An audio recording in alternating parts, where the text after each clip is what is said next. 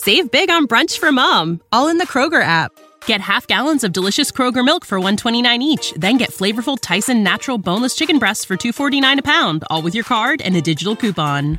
Shop these deals at your local Kroger today, or tap the screen now to download the Kroger app to save big today. Kroger, fresh for everyone. Prices and product availability subject to change. Restrictions apply. See site for details.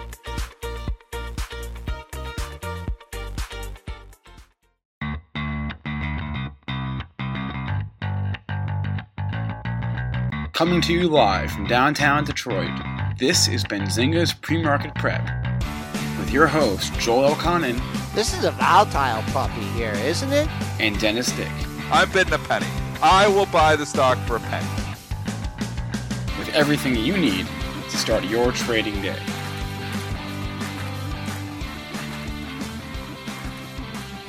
Good morning, everybody. Welcome to this Monday edition of Benzinga's Pre-Market Prep. Spencer Israel, Joel Elconin, Dennis Dick with you this morning.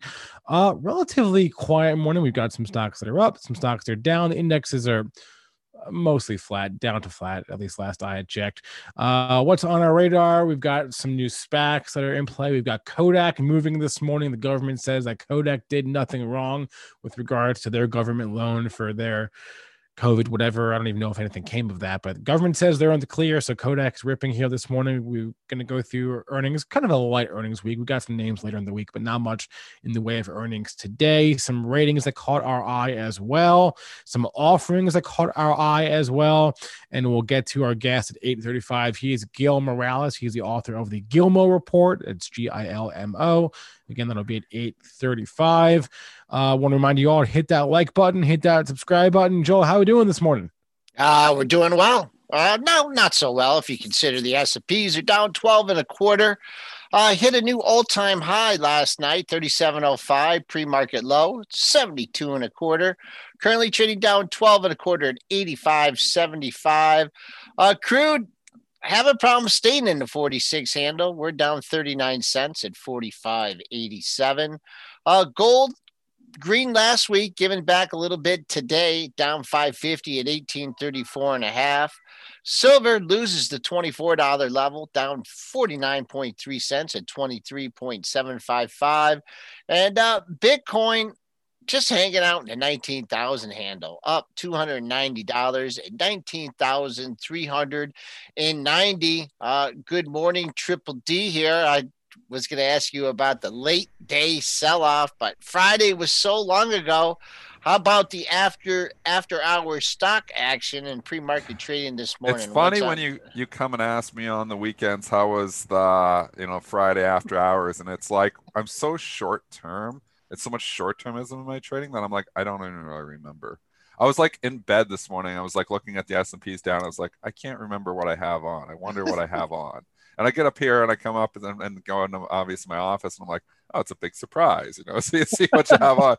And I'm like, oh, it's pretty good. I had a lot of tech stocks on. So I guess I'm okay. And then I look and I got the earnings stocks on too, the ones that are going to report because I like to own them into the reports. So actually today is a pretty good day. Friday was a crappy day. Today is a better day. So far anyways. I mean, anything can happen. The day is still young, but so far so good. So right. To answer your question, not the tangent I went on, no, I don't really remember what happened on Friday. It was a strong close. It was a strong close. We popped over we hit 3,700 right on the nose. And then we closed at 98, which we exceeded overnight. So maybe just a little jockey in position in the after hours, nothing major. But another week. Also, real quickly, I'll just note this is coming up on rollover week too, I believe. So we'll have a little bit of shenanigans going on in the futures as well. So, but individual stock news, I mean, the SPACs, it's all about SPACs right now. And we talk SPACs. We've got the SPAC Attack show. We talk SPACs on this show. It's SPACs. There is just so much news on SPACs every day. The Kramer, what I do remember from Friday is the Kramer pump on another SPAC. And I mean, he is just single-handedly causing a SPAC bubble here.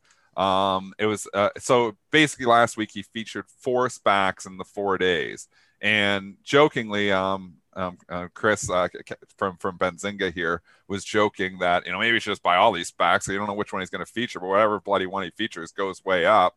And on Friday, this was the biggest move yet for one of those SPACs. So Friday night, and I'm just grabbing the actual one here from my Twitter feed because I get all the symbols confused. There's like 100 of these things. And again, I already forget what's from Friday. But if you look, HCAC, look at HCAC. This was the one on Friday. So he featured this one. It had closed at 1345. It started running and running and running. And at one point in time, Joel, was up 39%. It was up 39% because Jim Cramer was talking bullish about it. That's how much of a bubble we got going in some of these SPACs. That a Cramer, that somebody in the media can pitch a stock and it'll run 39% on their pitch. And we saw it the day before, with Laser, or 2 days before with Laser. And then there was another one that had run, but this one was just insane. I couldn't even believe it. My jaw was hitting the floor. I kept tweeting about it because it was up 16%. Then it was up 20%. Then it was up 25%. By the time the segment was over, it was up 39%. It's obviously up only 23% this morning. So whoever bought up 39% was paying up a little bit too much. But holy mackerel, I cannot believe that these SPACs can move this much just from somebody on TV talking about them. It's unbelievable. Is there good availability to short these? No. I bet you I can't even get a locate on it. Some of them you can. I shouldn't say that. Some of them you can. Let's go see. I was scared, Joel. I'm going to be honest with you. I didn't even try to short it because I was scared. It's up 20%. Normally I'd be like, oh yeah, I'm hitting the bed. I've just seen the insanity that these things can do. Right. And, if you were shorting it when it was insane to be up 15%, really off if you go historically off a TV personality talking about something runs 10, 15%, it's usually a gift to sell it short. This, I'm like, no, I've seen this play out, and these things can just get stupid. And it did, up 39%. So you could have been really early on that. I just looked for a locate on HCAC. I did not get it. I'd have to go outside of my primary broker. I probably could get it outside my primary broker. But again, I'm just scared to short these things. And that's sense. What makes the prices go nuts too, Joel. That's what I wanted. You know what? That's what doesn't keep it in check either, because you have people like me that would try to keep that price in check by shorting the stupidity of people just randomly buying because the TV personality buys it. And I'm like, I'm spooked on it because these things go so much further than you could think they would go. So, I mean, that's pretty much everything. When something starts running right now, I'm scared to short it because if Robinhood grabs a hold of this thing, it could run a lot further than you think. So, I mean, that's why you see these insane runs on some of these smaller issues, because you know what? Traders like me are scared to short. Yeah, got over 19. That must have been during the show. Got to 19.10. You sold off under $16. Made another run at the high. Got turned back at 18. So I'll use that as some, if you're looking for a potential exit point. 1808 was your high between the 715 to 730 bracket. Right now, just hanging out in the 16 handle. This thing could go anywhere. Former all-time high was 1450. So maybe that will be a support point. And closed right at the top of the range. Did they announce that it was going to be on yesterday? Because no, they did not. You don't see. So he hasn't been. The ones that are pre-announced typically don't go because they're too crowded. They sometimes run during the day a little bit. But if they advertise that this is going to be on, you won't see as good of a move in those things. It's the ones that are surprises. But that's not to say that some people didn't know it. I mean, how tight are all the producers at CNBC? I don't know. Yeah, I'm not saying they aren't tight, but we don't know that they are. There's other people that know that what he's going to talk about, it's pre-recorded by a little bit as well. So sometimes, you never know. It did have a decent day, but SPACs, we're not saying anything nefarious happening. We just don't know that it's not. And I think Jim Cramer, I don't think he would be the one that would say anything. I can't see Cramer saying, oh, hey, buddies, I'm going to talk about this. I can't see him doing that. I don't know Jim Cramer on a personal level. I just can't see him doing something like that because that's risk to him. Why would he do that? Yeah, the risk reward there. The risk reward there would not make any sense for Jim Cramer. Yeah. It would not make any sense for Jim Cramer. Yeah. So, but that's not to say, there isn't some, new kid that's watching. There's people watching this. There's a lot of people in the room. So you don't know. You don't know if that could happen. I don't know if it is. I'm not saying it doesn't happen. It could happen. But in any regard here, the movement and that's the point. The movement off of these Jim Cramer mentions, or Jim Cramer features in this case, are just as big as I've ever seen. I mean, I've traded the Cramer trade for 20 years. This trade isn't new. It's just new to having 39% moves. Usually, if you go back like 5 years ago in the middle of, what normal Cramer times, where you don't have, everybody just listening to CNBC for the next trading idea. If you go back to normal times, you get a stock Cramer features that he just brings up. It might move 3 to 5%. It might even move 6 or 7%. It ain't going to move 10%. 39%, that's probably one of the biggest moves off a Jim Cramer feature ever. And I mean, Mad Money's been running for over, how long has Mad Money been going? 15 years? Long time. Around there. Long time. All right, want to continue on the SPAC parade, or do you want to switch to your favorite stock, Dennis? I want to amend Dennis's statement real fast. Dennis said it's all about SPACs. It's all about EV SPACs, EVs and SPACs. There you go. Mind, because we have entered the company announcing new business unit phase of the EV bubble. The one this morning is GTEC.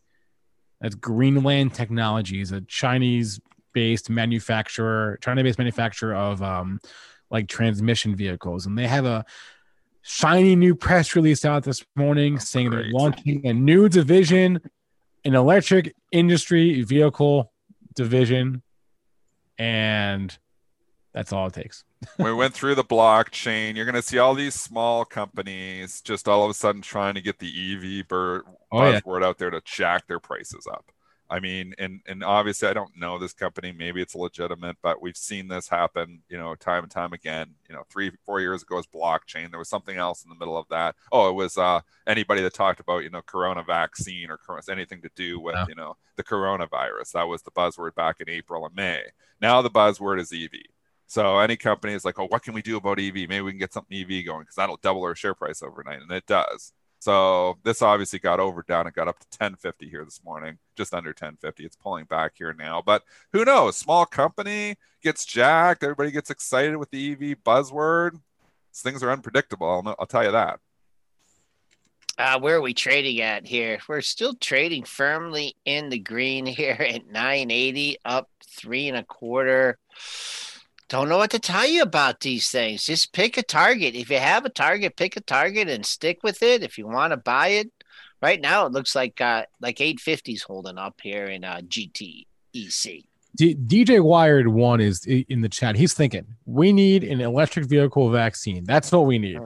He's thinking, can some company come out with a press release saying we have a vaccine and we're going to use EVs to distribute our vaccine? Oh man, that would be just the game changer stock. And maybe it'll be Tesla. Maybe it'll be Tesla that comes out with the vaccine. Somebody do that. You know what? Musk on the weekend had 2 positive tests and 2 negative tests. So maybe he's going to come out with a better test. Could you imagine if Tesla came out and said, look, they don't know what they're doing with this testing. Tesla's going to start testing people because we could do a better job of this. Because he was really making fun of it on Twitter on the weekend because he had 4 tests and 2 were positive and 2 were negative or something. I don't know if that's true or if he's just, just shooting off and making fun, but that's was his tweets from the weekend. So I had a negative test too, actually. I got tested last week because I had a case that was fairly close to me. And I was a little bit spooked because my daughter had the sniffles and she, I was like, oh, I hope that's not Corona starting. So I was like, you know what? I'm just going to go get tested. So first time I got tested and they jabbed that Q-tip way up your nose last Thursday. And I just kind of kept it on the down low, but I got the result this weekend and I'm negative. So no coronavirus, which is good. Mike Franz said too that, put it on the blockchain too. Put it on the blockchain with the virus and have some EV going on, and that's $1 billion idea for some little $10 million company right now. That's how crazy this market is for headlines. Headline-driven market, and the headline traders are looking for EV. There's algos written looking for anything EV.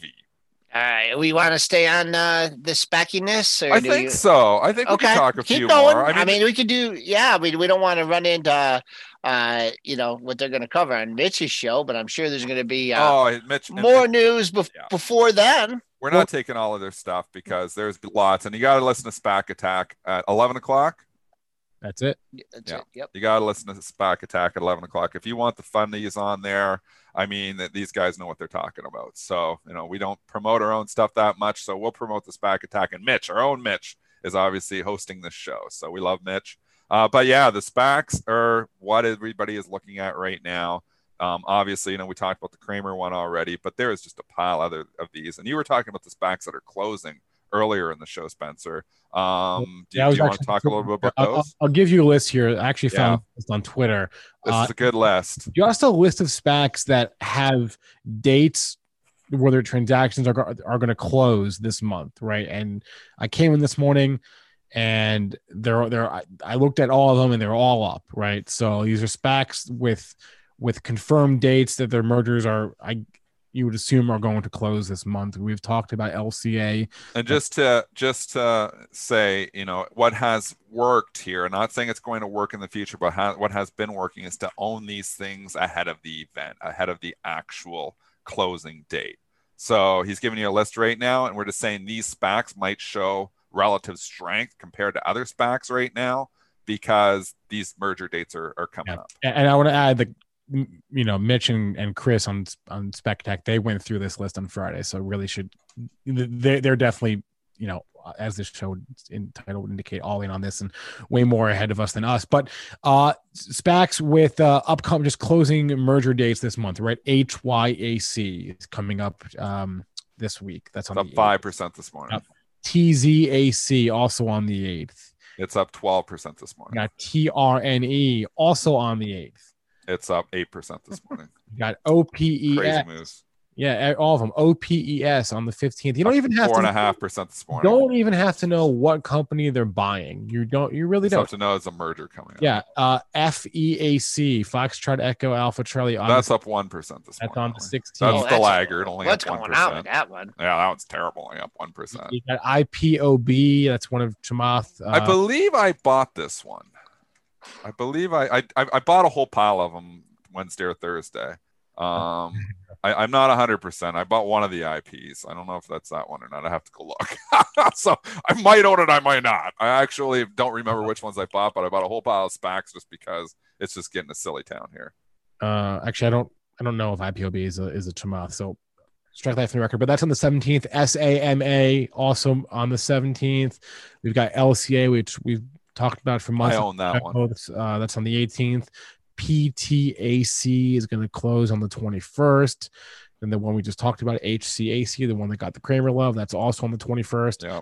And then RMG, Ralph Mary Golf on the 20th. RMG is down. One of the only ones that are down this morning. Oh boy, what's wrong with that? So again, you just you buy ahead of the merger date, and and again, we're not telling you what to do. It's just been the strategy that has been working. Could this get crowded and wash out a whole bunch of people before it? That's what tends to happen. I used to call it the strategy life cycle. I've actually done presentations on it, where you get a strategy that appears to be working. We find some alpha in something, and obviously you start to employ it, and it starts to work. And then more people find out it starts to work, and more people find out it starts to work. And then all of a sudden the strategy becomes crowded, and it instantly starts going the other way because there's too many people doing it. And then obviously once a trade gets too crowded, there's too many people in it, and that means there's going to be people looking for an out, and then it starts going down and the panic hits. So the strategy life cycle kind of goes: you find something that's working, you employ it, going up, and it's working. Trade starts to get crowded. The strategy itself starts to get crowded. This works for trades too. Starts to get crowded, and then it starts to come off significantly. So you kind of see it up the mount and down the roller coaster. So you got to be careful you don't get stuck in a crowded strategy on some of these. So obviously these are working now. If it continues to work like it is, where it's working 7 to 8 to 10%, there's gonna be way too many people in it, and eventually it will stop working, and actually it will crush some people. So you just have to be somewhat careful. And then what happens? Sometimes it stops working, and everybody stops doing it, and then it starts to work again. So you see this with even with Mad Money plays. You'd see in some cases where Kramer plays are working really well, and then they stop working altogether because everybody's just got too crowded into them. And then everybody stops doing it and starts working again. So that's just strategy, the life cycle of strategies. So keep that in mind when you're trading these. Nothing is free money. It's working right now. It doesn't mean it has to work tomorrow. Exactly. So I would mention the site that I dropped in the chat. I believe it was Wednesday or Thursday, spactrack.net. But just keep an eye on these things. They're going to be at the top of your movers filter. I don't know when this is going to end, but presumably for the time being. And then also we want to mention again, SPAC Attack, they cover this stuff way more in depth than we do. Yeah. Let's move on to Kodak here. Let's go. The stock was banned from our show. I'm unbanning it here because they had news this morning. The government, to be specific, the Inspector General for U.S. International Development Finance found no wrongdoing in the government's loan to Kodak. And remember, that was the $765 million loan that they were going to use to do something with. I don't even remember what they're doing anything with this money? They were going to develop a vaccine, right? Well, anyway, the government says nothing to see here. And so Kodak is ripping this morning. Okay. So, you know what? It's already off the highs a little bit. It's a tough.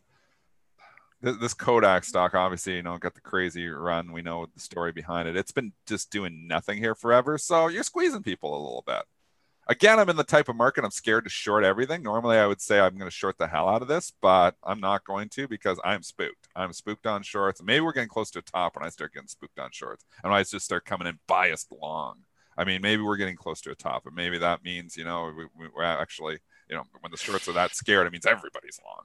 So usually I trade market neutral. I'm trading market bias to the long side just to pick up extra alpha right now because that's the way the market is. So on something like this, I would say if I was in it, I would 110% ring the register. That would be me, just my opinion. Mm-hmm. Normally, like I said, I would short something like this. I'm not doing it because we're just in this type of market where things get stupider than you think they can. I tend to think it's going to go back down, but I'm not convicted enough to short it. I guess if you're technicals kind of go out the door when these things kind of happen, but just maybe go back to like your whole number theory. And the reason I'm saying that is because there's nothing else to say when these markets get going, and whole numbers tend to attract seller. Let me get out at 15. I got stuck on this thing. I'll get up at 15. Well, that flows over and your highs at 14.88. Well, it sells back off to $12. Well, not going to get out at 15, but I'm going to get out at 14. And then you see a couple bumps over 14, 14 and a quarter, 14.35. And now you're just hanging at 13. So I don't know. 13 could be building. If you got a pop, look at that 14 area. And if you spend too much time under 13, then 13 will be your new resistance. Seem to have found buyers at 12 between 4 and 6 a.m. There's a quick look at Kodak here. Up, still trading up nicely, though. $5.50 at 13.06, 73% gain for Kodak. Jeez. All right, I'm gonna go for more stocks on my list here. Mm-hmm. Let's look at XPEV. They had an offering this morning, pretty big one. They announced a 40 million share. Well, they're ADSs, but it's the equivalent of shares. 40 million share offering. This one. Do we know the price? I don't think we have a price yet, but I want to look up the float because that seems significant. 40 million, and that's always a way to do it. When you get 100 million shares out there and they're issuing another 2, that's only 2% dilution. It's always good to look at the dilution rate. 40 million shares, look up the float, and obviously if it's higher, sometimes you can that's not. It's not. How many shares outstanding? 720 million. So that's not 4% dilution. Oh, that not as big a deal as I would have assumed. Yeah, but they're knocking it down this morning. It all depends on the secondary prices, more important as well. If the prices out there, sometimes those can act like a bounce level to it. One thing I will say, I don't think I've ever made a trade on XPEV. I've watched this thing go up. I've watched it come back in now. One thing I will say, and Joel might say it too, is I think about the 50% retracement, 20 up to 75. So you got a 55-point move, and take half of that, it's 22.5 off of the 75. I mean, I guess we're through the 50% retrace. If you go down to, that's right in here. It's right in here. Yeah, you're getting right in here. Well, you got through it in the pre-market, but Joel's right there. He's gotten on us for us. Yeah, I don't know where the price is, obviously, but someone likes this in the lower 44 handle. I mean, and that's just based on like the 15-minute chart. You got down there 44.20, 44.13. So don't know where the pricing is, but in the pre-market, XPEVs find buyers in the lower 44 handle. I mean, the question is the story just cooled off for a little bit, or does the story get hot again? We know the Tesla story, you know, it just seems to continue to get hot. It's now through 600, which obviously I thought it was going to make new highs. It's trying to. It's taken an extra day after the Goldman upgrade. I think it's going to make another run here again because we have that catalyst. But taking Tesla aside and looking at the other EV plays, they've all come off significantly. NIO, XPV, and then you can go into all the SPACs. And some of the SPACs have continued to run, so that isn't necessarily true. Obviously, they've had mergers and different things, so it's not, you know, all the case. But it's cooled off at least a bit for NIO and XPEV. Do they get hot again? I don't know. I don't have the answer to that question, but I think if you think they're going to get hot again, it's time to start thinking about striking. So time to think about, you know, coming back in around that 50% level. And maybe you give yourself, like right now, the problem is you're trading through the low from 3 days ago and you don't know what the offering price is. So, you know, if the offering price comes out at 40, it could come lower yet too. NIO, I would lean probably if I was trying, I'm not saying I'm going to, but if I was trying to call the bottom here and say, I think the story gets hot again, I'd probably lean on that 38.43 low from 3 days ago, back on the second. And if it can hold that, then you got a potential trade. So at least you define your risk. You know, you come in here, it's what trading's all about. Where am I getting out if it goes south? Because in this case, the momentum is not with you. You're trying to call for a turn in momentum. So, which makes it, you know, you're going counter to trend, trying to catch a falling knife to a certain extent. So you've got to have yourself a note. And to just for the NIO, you had the initial drop, right? And then you came back and you got over a little 50%. I was sleeping on that one. And now you're getting the other drop. So it's just, you know, you're starting to, it's not blue skies, right? There's people, hey, they bought up there. They want out. Get me out. This goes back to 44. Get me out. And you didn't have that overhead supply issue on that initial jaunt up. So taking a look at NIO, just sticking in the car area. Bad news out of Ford, huh? Delaying the Bronco. Yep, they cares about Ford. They postponed the Bronco launch. This is, I think, the second time. Yeah. They don't care. I mean, it's down 1%. Not a big deal. I don't think they're. No, it's still going to be launched in next summer. I guess. Well, I guess the plan was to launch in the spring. Now it's in the summer, so by a couple months, whatever. No big news. Kind of quiet trading here, Dennis. You got things bouncing around at all. Well, the SPACs. I mean, it's why we look at those things. No, it's overall. You got oil. So if you want to know this, if you want to get away from SPACs for a little bit and get into some normal trading. Tech is still somewhat hot here this morning. I know some of the big tech is not participating, but some of the smaller tech is up. And you were seeing, if I'm just looking at my filters, you were seeing a little bit of a reopening trade come off here this morning to a certain extent. I know Boeing is going to be the exception because it caught an upgrade from UBS, but you're seeing some of the retail stocks showing a little bit of weakness here this morning. The banks are showing significant weakness here this morning. Oil is showing significant weakness here this morning. So you're definitely seeing rotation all over the place again. Every single day, it's rotation station here. And it's just identifying where the rotation is going today.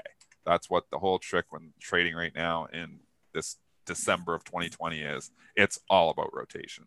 So right now, banks week, not saying, you know, I would think, you know, the banks week is probably another opportunity because the banks have been so hot lately and this reopening trade's been so hot that every time we get a little pullback in some of these stocks, they continue to go. I mean, I did not see, I thought we were going to get a reopening trade. And obviously I put, you know, some of these trades on, but I did not see a 22% rally in the IWM in 1 month. So, you know, it's been an incredible rally for a lot of reopening stocks. So keep that in mind. If you're coming in them now, they definitely are coming in a little late to the party. Let's talk about that Boeing upgrade. Yeah, UBS, also SPR. Boeing's been on a roll.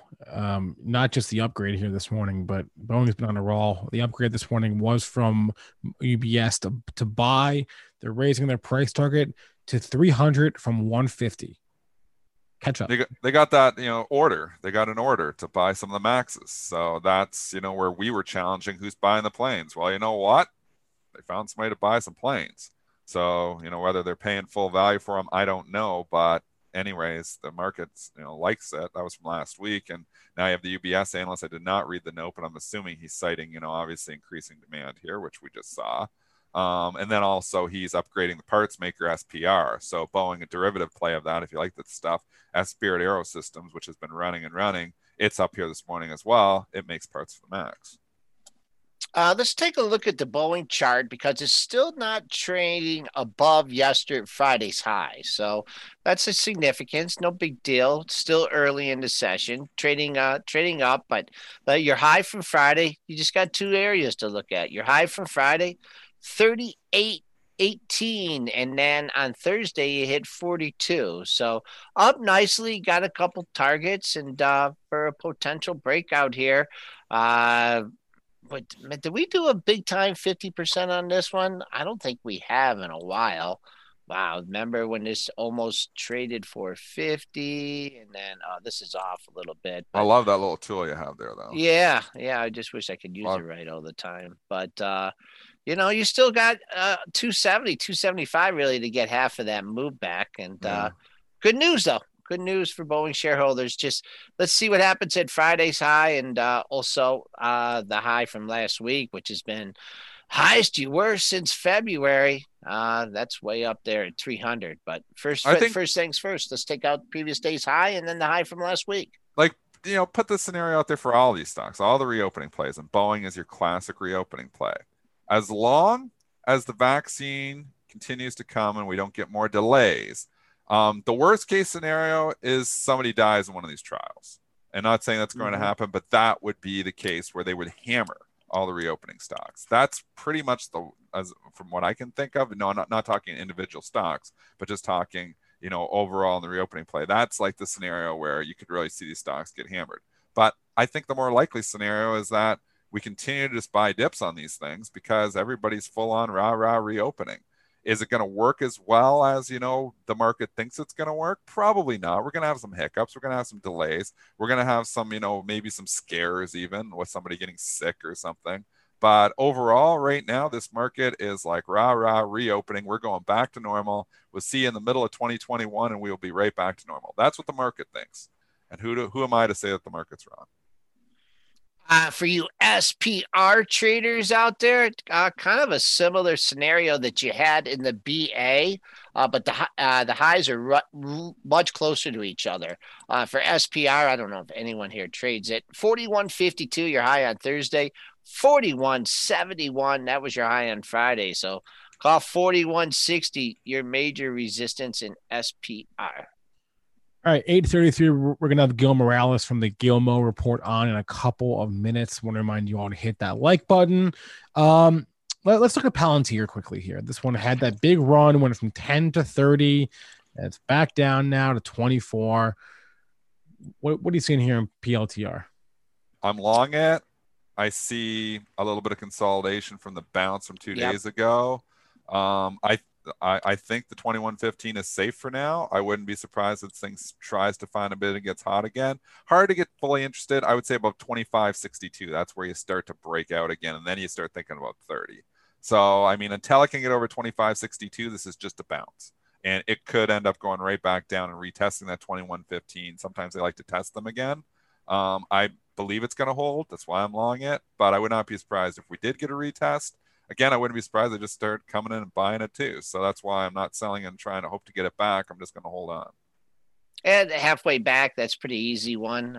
27, call it 27.30. That's halfway back on the move. And you're right. I'll just go with that. Two highs in the 25 handle between 25.24 and 25.62. So that seller did come down. So two highs in the same area for PLTR, and Dennis looking leaning on the low of the move. You're right. It'd be best for it. Doesn't have to bolt up today, but maybe just hang out for a couple days. You do have a nice double bottom to lean on too at 23.50. So if you don't want to ride it down to the low of the move at 21.15, check out the price action if it comes back to 23.50. S&P still down 10.75. Mid-range on the session. That's my area of interest, 88.75. All right, we've got our guest here, Gil Morales. He's the author of the Gilmo Report. He's a prop trader. Let me unmute you here. Gil, good morning. Let me unmute your mic. There we go. Oh, try it again. That was user error. Again. How's that? Good morning, Gil. How's it going? Very well. How are you guys doing? What are you seeing out there? What a question. All I have to say is, yow, are we having fun yet? It's like I write in my report, I'm trying to come up with a new hat trick every week or so. I thought that we were pretty much done with all the speculative froth like 2 or 3 weeks ago when we saw all the Chinese EV names running, and then all the other US EV names like Fisker and what's the other one? Lordstown Ride. I know stocks mostly by their symbols and not their company names. And then you have the batteries, the chargers, the blinks, the Ballard power, the plug power, the fuel cell, all those things going nuts. And I'm thinking, okay, if this isn't a sign of speculative froth, nothing is. But in this market, I don't try and judge it based on how frothy it looks, because my motto, basically, steal one from Star Wars, is may the froth be with you. And what you want to do, I hear Darth Vader in the background when I'm trading and say, Gil, use the froth. May the froth be with you. and it's true. If something's frothy, people use that term pejoratively, like, oh, this is a frothy market. It's like, yeah, baby. I'll take it, because you get all these young guys, I run into these young guys. Well, you old timers, you don't know what's going. This is different. This market, you don't understand. So it's like, guess again, pal. Not only do I understand this market, I traded a market just like this, which was 99, 2000, a huge bubble market, and all the old timers are wondering, how the hell can this be happening? But it is. So, last week we actually found some hot movers. Yalla was one of them. I've been working on that for a while. Fastly came back up to the 50-day line. I've been watching that one coming up off the lows. We've been buying it off the 20-day line. And then the other one was the other two, actually. You had Appian having a big move, and also Snowflake, which I think is a great symbol for this time of the year in this market, definitely. So Gil, you're going with the momentum here. And so far, most dips have been dips to be bought. How will you know when that trend has changed? Well, actually, quite simply, I use they're very Livermorean type of buy points, because Livermore, there's a myth about Livermore, and this is something of the O'Neill myth that Livermore only bought uptrends and Livermore only bought breakouts. That's entirely false. Livermore had a number of ways that he saw it, and so did Wyckoff, Richard Wyckoff, who first wrote about Livermore in the Magazine of Wall Street back in the early 1900s. And he had what he called pivotal points, which were turning points coming off the bottom that he would look to buy into. Now, these days I use a setup I call the undercut and rally, where a stock undercuts a prior low. Sometimes it's a major low, sometimes it's a near-term low. But essentially what that does is get everybody bearish. And you look at a lot of charts, and you'll see there's this phenomenon I call DBOV, down big on volume. You'll see a stock getting hammered for a couple of days, huge volume, and then it bottoms, and then it undercuts the prior low. Everybody's bearish, and it turns around and goes up. I will buy that coming back up to the prior low, and then I use that prior low as my selling guide. Now, once I start to see these types of setups fail, in other words, they fall back below that prior low, and you start to see this more frequently than what you're seeing right now, where you see these undercut and rally type moves actually work. And sometimes the stocks head right back up to new highs. You look at something like Bill.com, for example. That's a great example, because you can see how this one came down and it had a little double bottom, undercut a low there under 100. I guess that second low was somewhere around 94, 95, and then you undercut that, and then what happens? You turn right back around, and then notice that second low, and this is in early November. What's the symbol on this one? Bill.com, BILL. Okay, that's easy.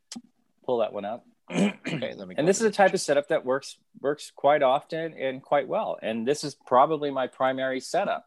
So I'm buying the weakness when everybody else is getting bearish, and usually the market is looking pretty ugly at the time, but that's usually how these things set up. It's a completely different market in my view. You don't have the traditional drivers of institutional accumulation. You don't have mutual funds in there steadily building positions because they're getting these huge money inflows, these steady inflows that we used to see back in the 90s and early 2000s. So I think a lot of this is driven by machines. So it takes on more of a contrarian sort of flavor. And if you look at this one, so let's see, you guys have 4 charts. Okay, the upper right chart, you can see the undercut of the low around 95. You see that? And you see how that low, you don't have volume on there, but if you saw the volume, it's huge volume, huge selling volume. So it looks like it's busting support and it's going lower. But what it does is it stops. and it consolidates very tightly sideways for a few days, and then it takes off. And most people scratch their head looking at that type of setup. But to me, it makes perfect sense because that's how this market rolls. So I don't really chase strength. I don't wait for strength. I look for weakness, and then I look for the setups that I will use. I also will use shakeouts at a moving average, which you can get real technical and call that a moving average undercut and rally, but we can also just call it a shakeout. And you can see these all over the place. I mean, gold just shook out at the 200-day line. And at the same time, if you go back and look at silver, you had a little undercut and rally move there. And so they've turned back to the upside. I don't know how much upside they have from here, but I think long-term they go higher. But still, my main point is that this particular setup and looking to buy on weakness is actually a much higher probability setup than chasing breakouts. You know, look at something like MicroStrategy. This is a big one for us. We're big on Bitcoin, and we have been for a while. So my colleague on virtueofselfishinvesting.com, Dr. Chris Ketcher, who's not really a doctor, but he has a PhD, is quite knowledgeable about cryptocurrencies. And so MicroStrategy is one we've been following for a while. But look at this one. If you go back to the late October breakout, and you can see that that thing broke out on huge volume, and a few days later, it just fails. Okay, but notice that it undercuts the low of that little handle area between, say, October 12th and October 19th. It undercuts the low of that area right in there. You see that?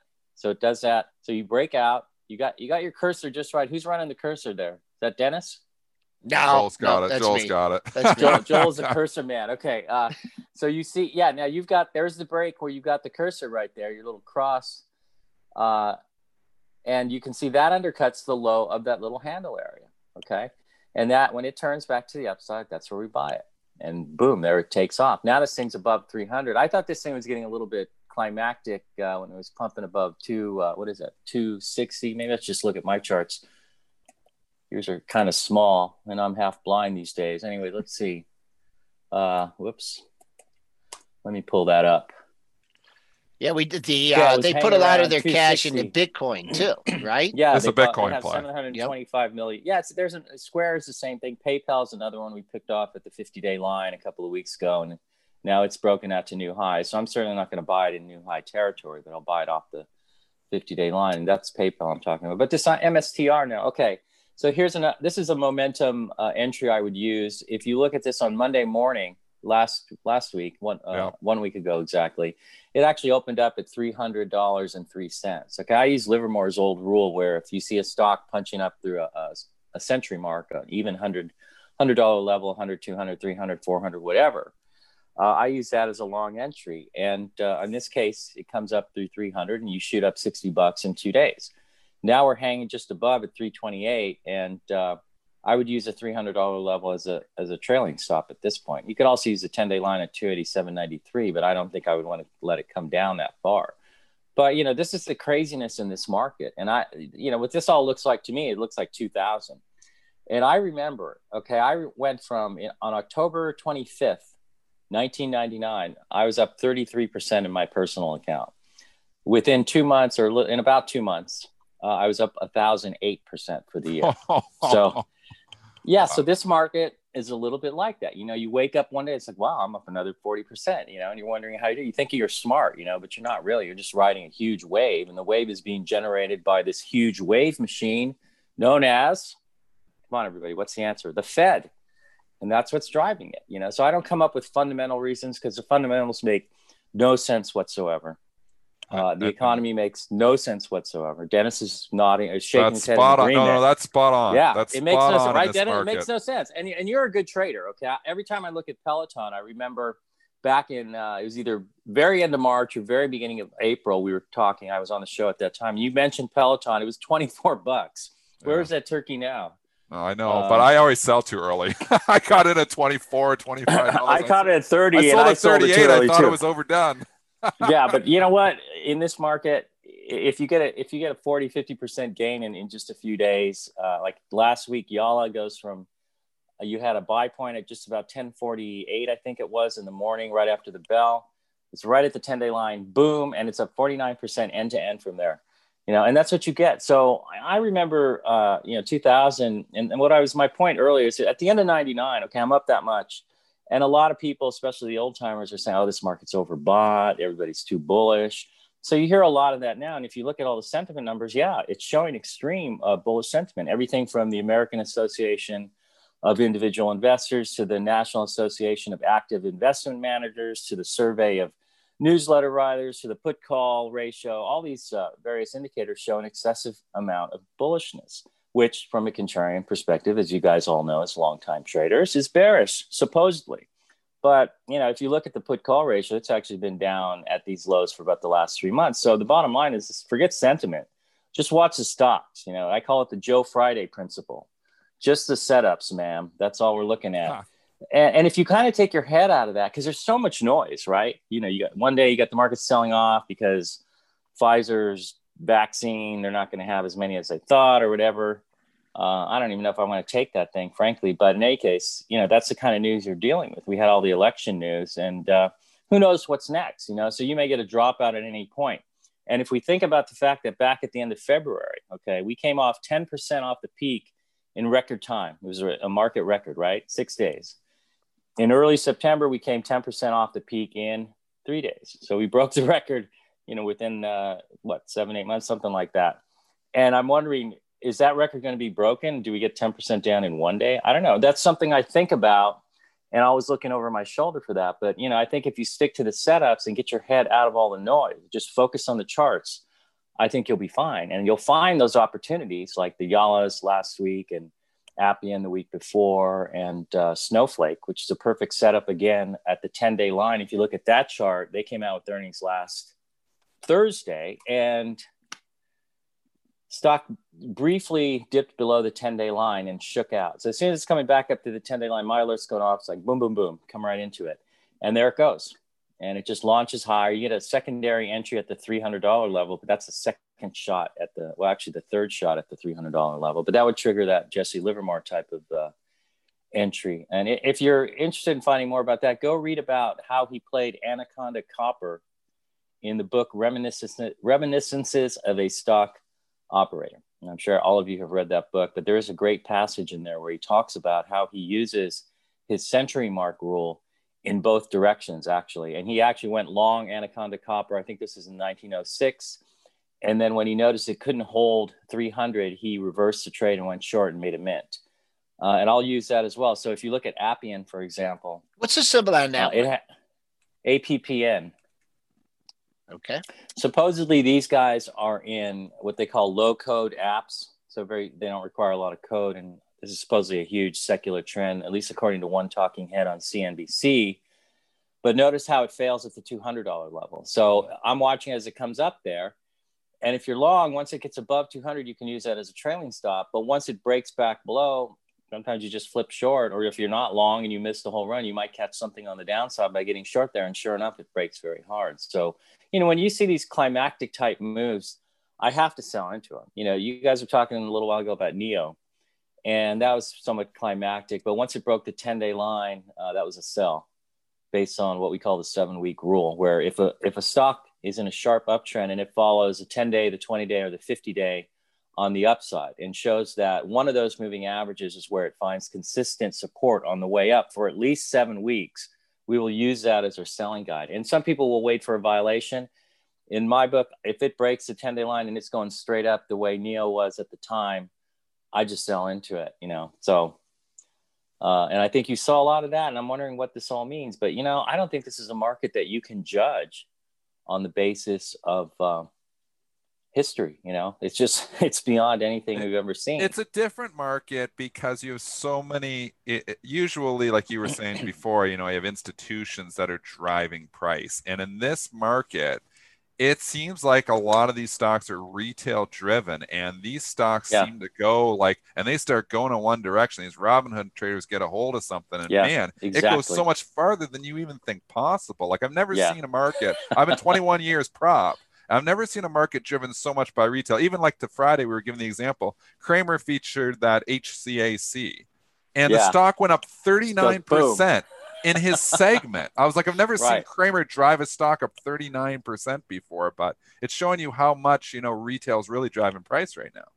Yeah, I mean, we joke that, what kind of strategy do you want to use now? Well, we could just figure out where the Robin Hooders are going next and get there. It's true. Before. So we were joking with Yala. It's like, oh, the Robin Hooders must be pushing this one up because I don't see any news. And it's running up. And I'm thinking, yeah, okay, well, we got this one before they did. So then just sell into it. But eventually, as any market where retail becomes the main driver at a certain stage, you're usually closer to the end than the beginning.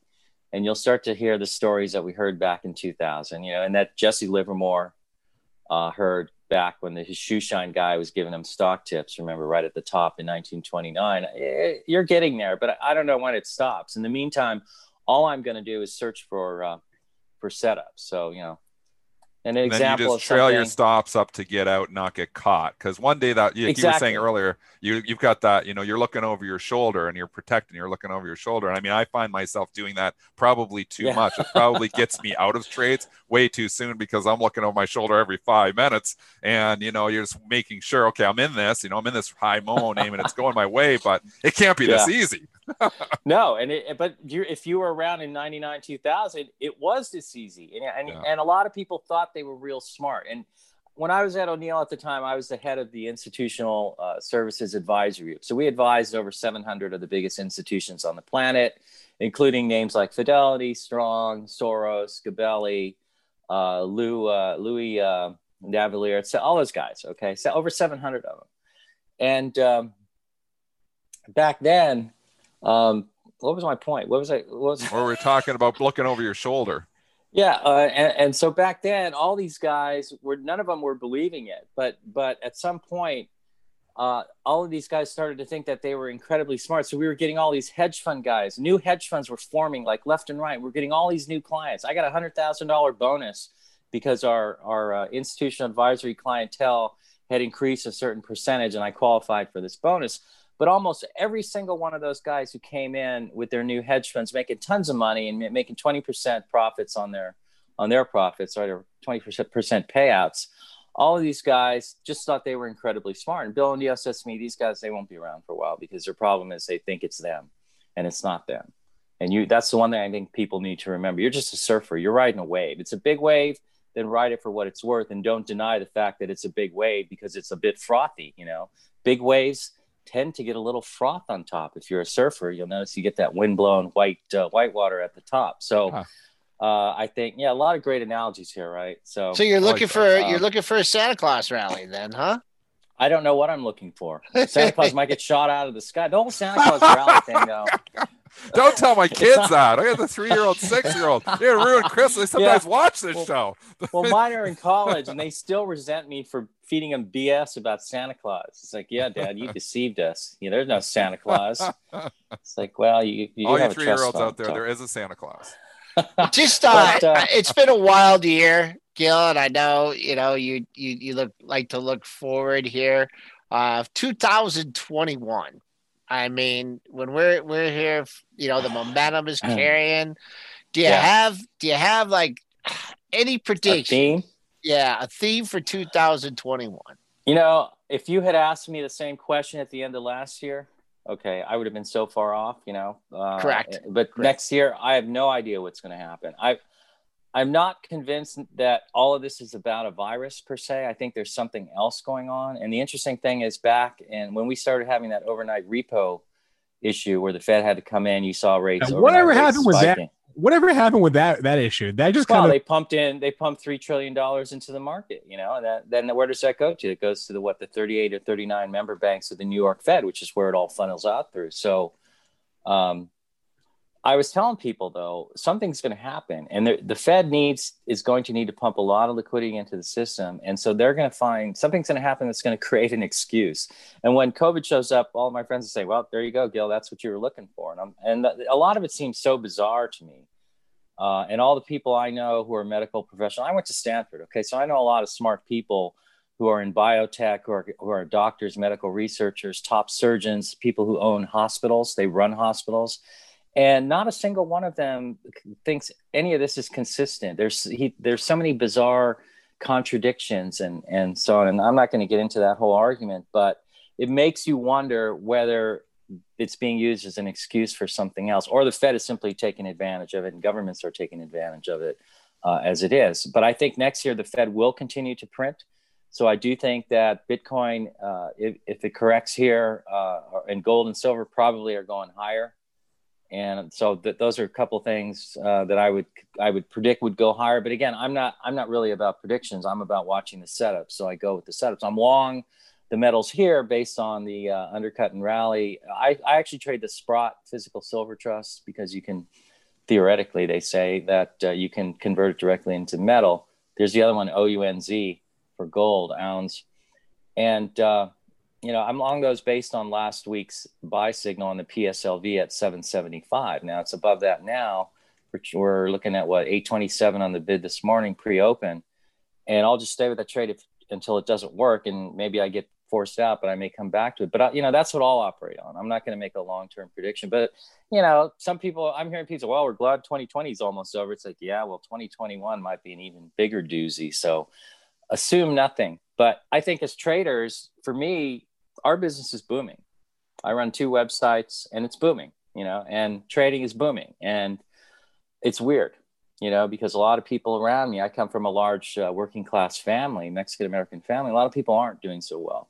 So the one thing I would say, if you're a trader and you've been successful, think about some of those people out there who aren't doing so well and maybe take some of those profits and donate them to food banks or wherever else, or whatever you want to do. I mean, I used to, at one point, I used to go to my ATM, get $100 bills and just like throw them out to people I see on the street. And I don't recommend that though, because, but I do think there's some of us who really, because they'll want Bitcoin. And they'll be like, I don't want dollars.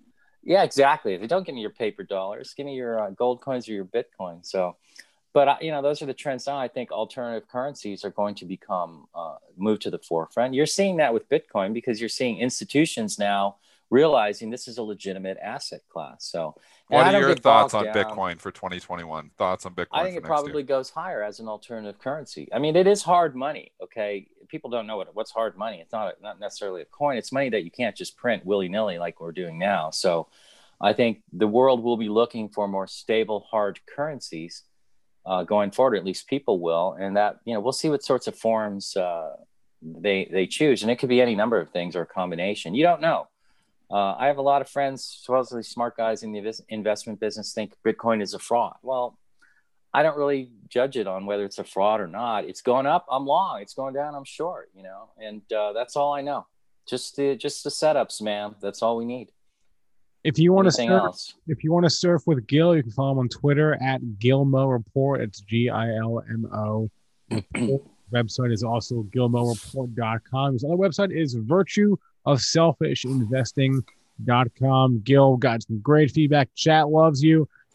Keep on doing what you're doing. We'll talk to you in the new year. And thanks for the Dragnet reference there with Sergeant Joe Friday. Okay, who was the actor who played the part? Joel, you should know this. Come on. Now you're going to identify yourself as a really old fart. Jack Webb. Oh, that would, yeah. And who was his sidekick? The guy with the Bill? Was it Bill? Bill was his tall white guy? Yeah. Yeah. Bill was his name. That's right. Yeah. Anyway, right. I think Joe Friday was Italian. But anyways. Luck, Gil. Good talking to you guys. Take care. Happy trading. Thanks, Gil. All right. That was really great stuff. He's awesome. Gil's we always have fun with Gil. Top notch. And it's funny, we have all these great guests on, and then I do the rotation, and then I don't think about it, and then someone mentions it, and then he's really great the way he responds too, man. Immediately gets right back to us with what do you want to look at? We got only a minute left here, Spencer. Do we want to hit a couple tickers for before we wrap things up? Yeah, let's hit a couple of tickers. I was wondering if we're going to get to Jinko Solar. They had earnings this morning that weren't great, but their guidance was light. What about the solar stocks, Joel? Overall, I mean, we've seen a pullback now. We've got a little pullback here. The story still completely intact, in my opinion, for solar going into 2021, especially when you consider you got Biden coming in. I think you buy the pullback if you're underinvested in solar. So I don't know if it's Jinko. I know obviously the Chinese plays. You go the other. You can go to the First Solars. You can go to TAN if you don't want to try to pick the individual stocks. ENPH has been a great one, despite obviously it had some issues there. I forget who it was the a short seller was. Pression point. Yeah, that was a buying opportunity. And SEDG has been another one that's been great. It's kind of been sleepy here. It hasn't made new highs like some of the other ones does, because maybe it got a little bit overdone back in September when it ran from 180 to 300. But I still like all the solar stocks. So I'm long a few of them. I'm long SunPower. I'm long 3 or 4 of them. I want to be long more. Little bit of a pullback. I'm looking at TAN and 80, 83. I mean, matching lows on the downside. So you at 80, 87. This doesn't needs to get above 83. That's what I'm looking at for the next leg.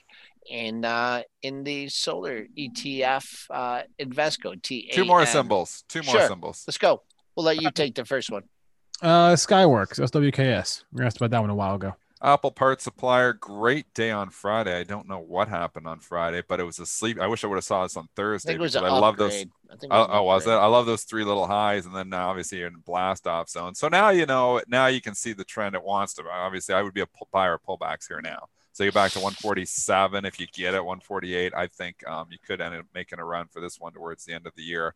Again, depends on Apple as well. I mean, all the Apple suppliers like to look to Apple for leadership too. I believe Apple is going to, somebody was asking me about it just a couple days ago, and I think I even talked about it on the show, but I'm long Apple.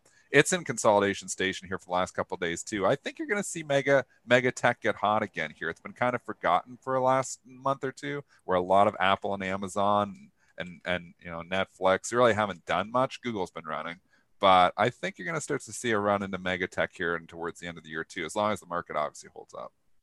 Well, for SWKS, you wanted to hold the closing price, and then I just saw I could give you another target. It's a minor target, going back to 151.89. That was your high on November 11th. So patiently wait for that. You want to always hold the closing price, and if it goes red, it's hard to pick an intermediate level here because 145, you might not be seeing that for a while. For Apple, I'll just give you the close on the split day. I always like to refer to that, and I think it was 124.40, but that's back in the going back to August, right? Was that you had the bump up after that? But let's just go short term here. 125 would be the area of the next daily double top in Apple. 125.18, 125.39. Okay, one more stock and not 1,000 numbers. We're going to give just a couple numbers. Okay. That was a lot of numbers, Joel. Joel starts going and he starts giving numbers, man. 125. Guy. I'll give you one number. You give me one number. That's next it. One number. Let's do 2 more tickers, 1 number each. Because she said, please, we'll ask about Tesla from Lauren in the I just think it's going higher. And you're okay. So your number, and Joel probably goes 607.80. That's the number. What does it do there? That's the high from 5 days ago. Can it take it out? The story is still intact, and people think it's going to run into the ad. I think it continues to go higher.